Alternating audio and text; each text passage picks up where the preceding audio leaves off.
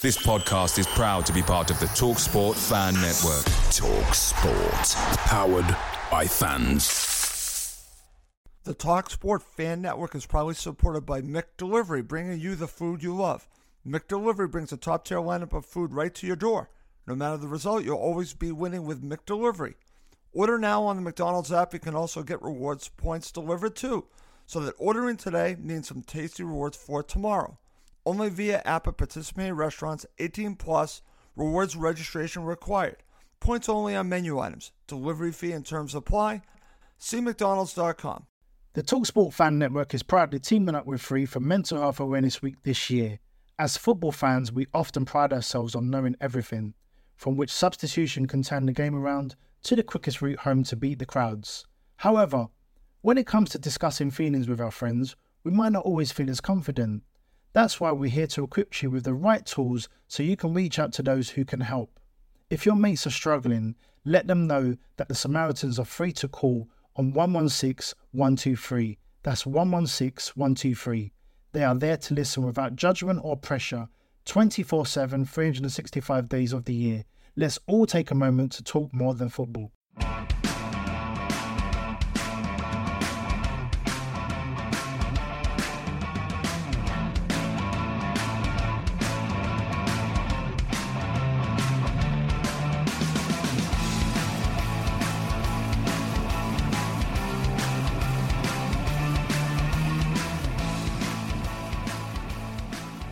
Welcome to Cottage Talk Full Time. I'm Russ Goldman, and joining me right now is Scott Tanfield from Friends of Fulham and Craig Coben. They were both at the 2-1 Fulham victory against Aston Villa at Craven Cottage in the FA Cup. I'm going to get their opening thoughts on what they watched today.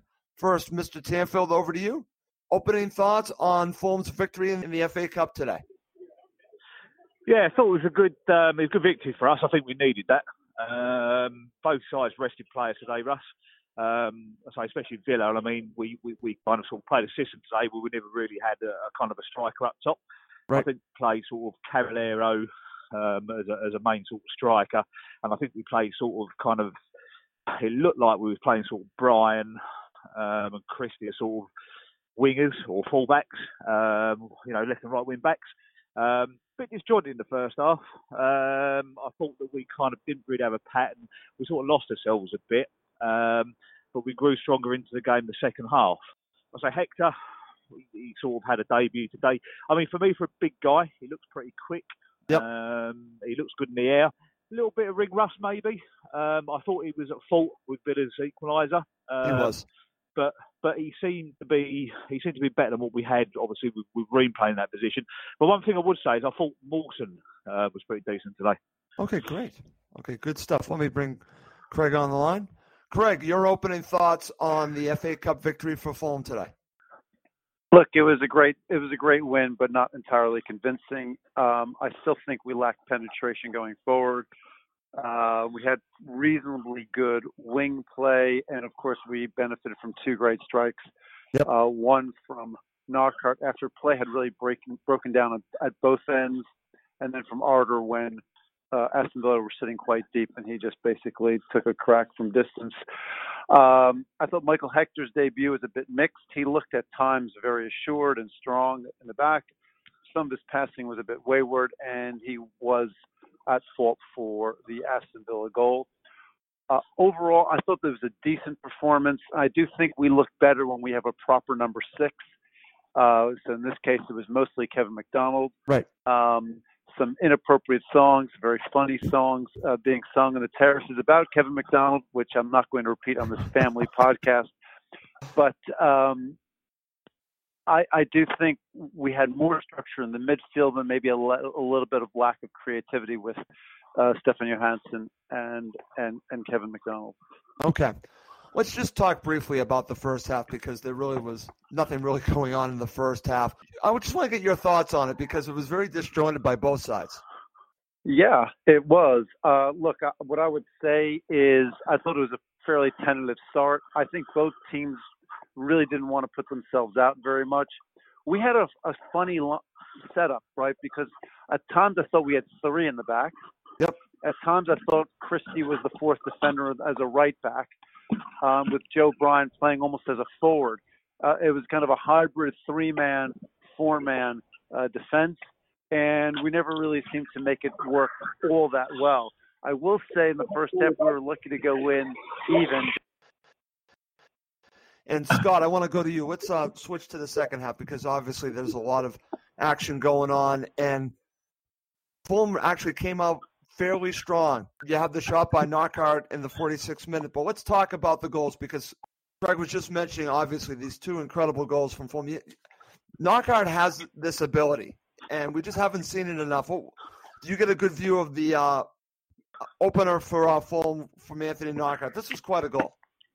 Yeah, I mean, I sat and watched it from the puck end. I mean, I sat next to my dad and I was sort of screaming at him again because we had this knack to kind of like we want to cut in rather than sort of beating our man wide. I thought today, especially in the first half, that both Brian and Christie were sort of kind of playing the flanks. They weren't sort of kind of piling on and beating them and sort of knocking balls across the 6-yard box. It was quite frustrating the first half. And then kind of Knockaert pushed forward a little bit more and he was kind of doing the same. And where he's come in with the ball, I thought it was easy for him to actually beat the man and maybe hug the byline a little bit more and smash the ball across. But he did his usual, which, we know Knockaert can do. He cut across 1 or 2 touches and bang, it was a wonder goal, Russ? Right. It was really just a great goal. And Fulham were up at this point, and then you have the opportunity shortly right after that from Joe Bryan that is set up beautifully from Cavallero. This could have easily been 2-0, and then there was a situation right after that.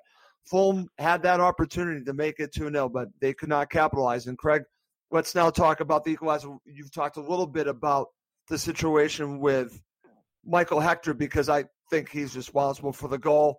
This is really, I think, Kodja's goal, even though El Ghazi gets a goal, it's really a tap-in for him. But thoughts on the equalizer for Aston Villa and what you saw? Well, of course, it happened again at the opposite end for me, so I didn't have a great view of it, but it looked to me like Michael Hector was on the wrong side of Kodja, and who was able to basically go one-on-one against Rodak. It came out of almost nothing. It was just poor positioning on the defense, as near as I could tell. Right, and that's what I really think upsetting. What's quite striking is it was a fairly basic mistake that was made, and you could see it. It was quite visible, and it shouldn't have been given.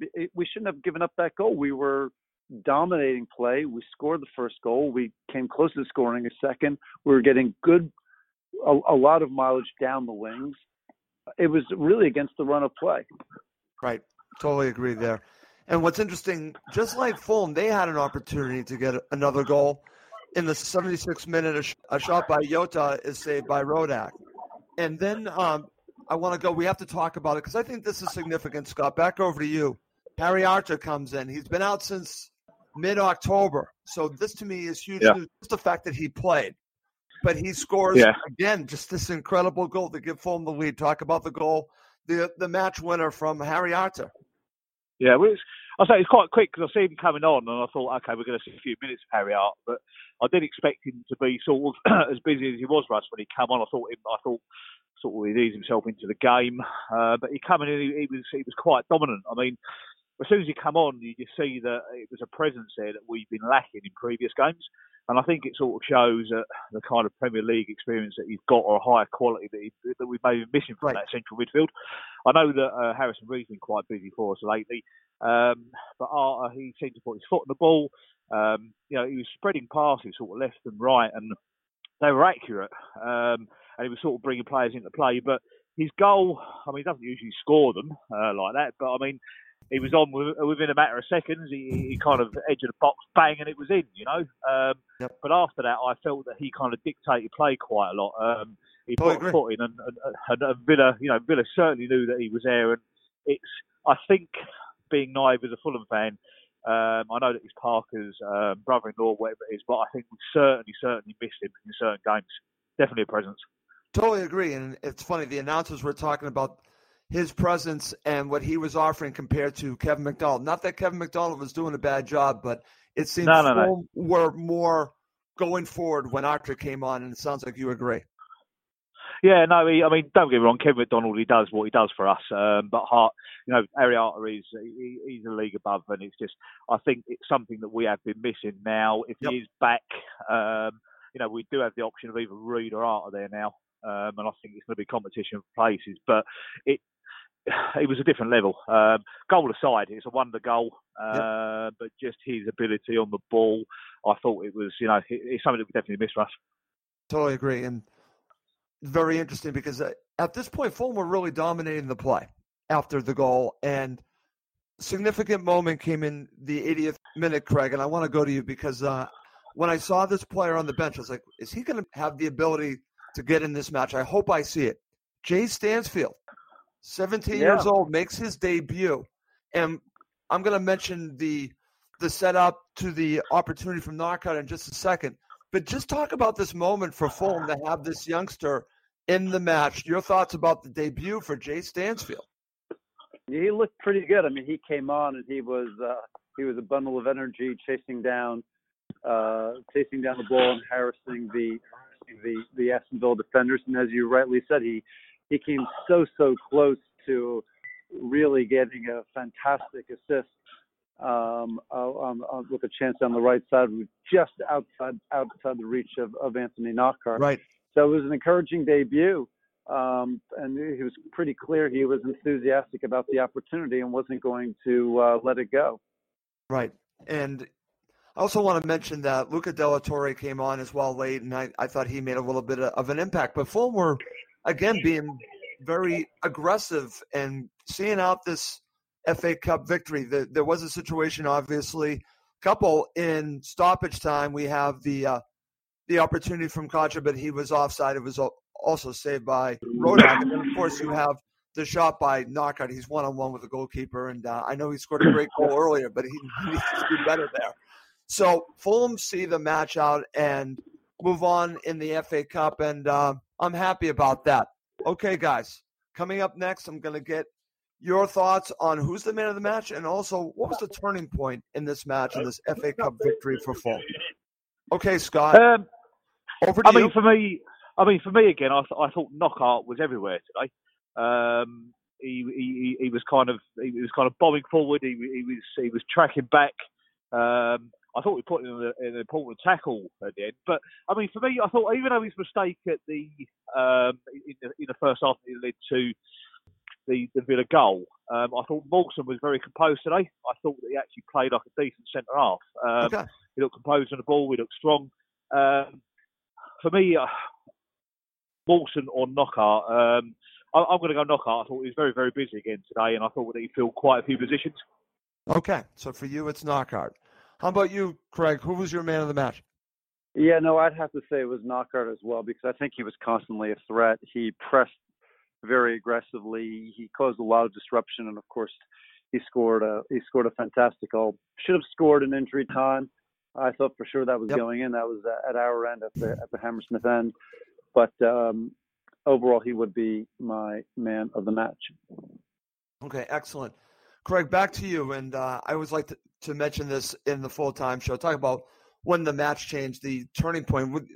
Was there a turning point in this match? It's obvious to talk about goals. Was it the first goal from Knockaert where this game just opened up at this point, or was there something else?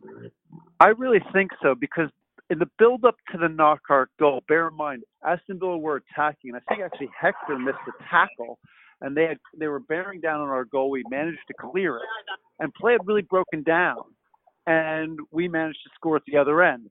If Aston Villa had scored on their attack, game probably would have looked very differently.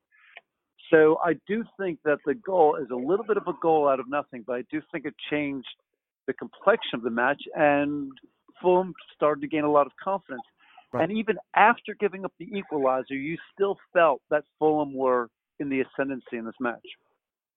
I actually agree. Scott, what are your thoughts? Do you think it's the goal from Knockaert, or is there another point during this FA Cup match that you think changed the match? Yeah, no, I think I say Knockaert goal changed it. I mean, sometimes Knockaert, from him, one of those is going to come off.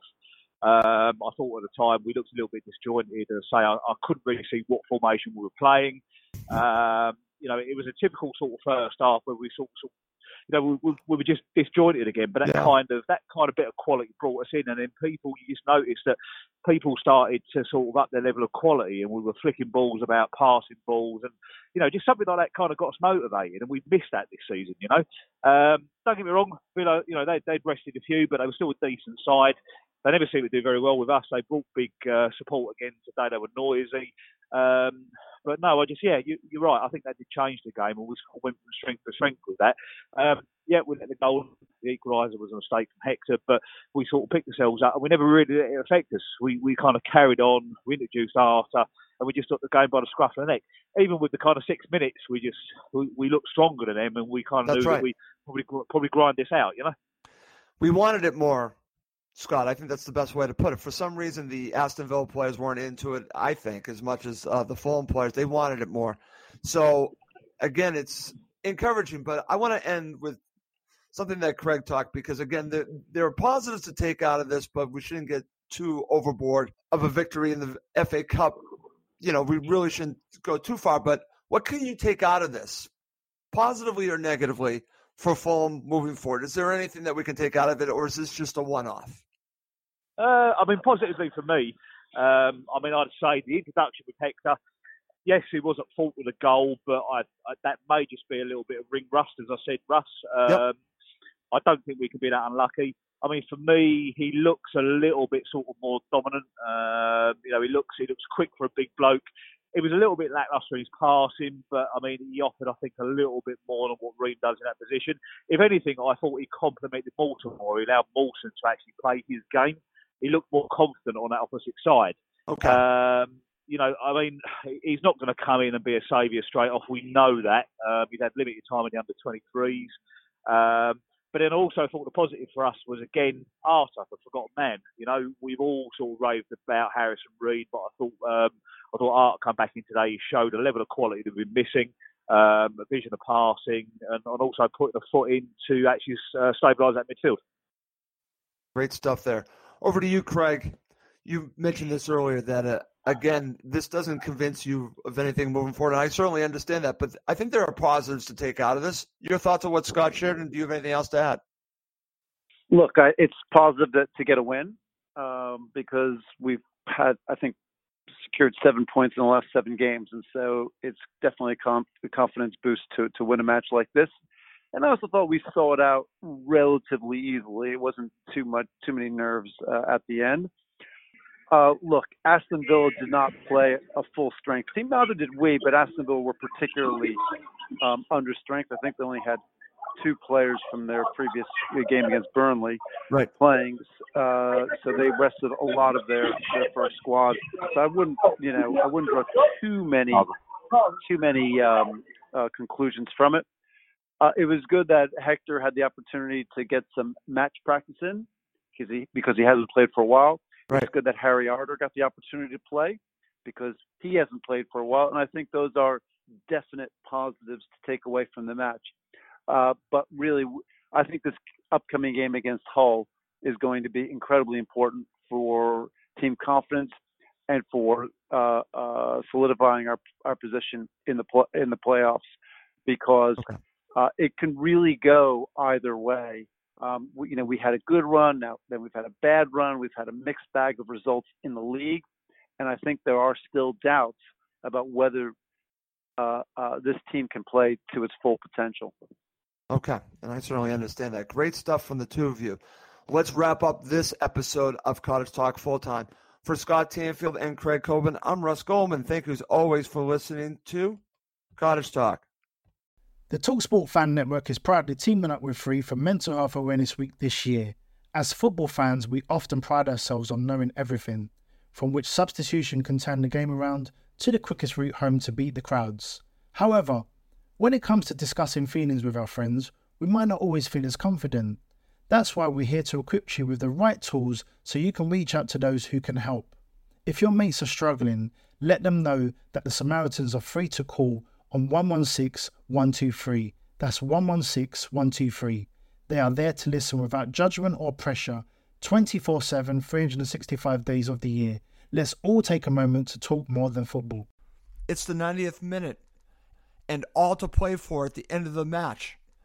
All your mates are around. You've got your McNugget share boxes ready to go. Your mates already got booked for double dipping, and you steal the last nugget, snatching all 3 points. Perfect. Order McDelivery now on the McDonald's app. Are you in? I know I'm in.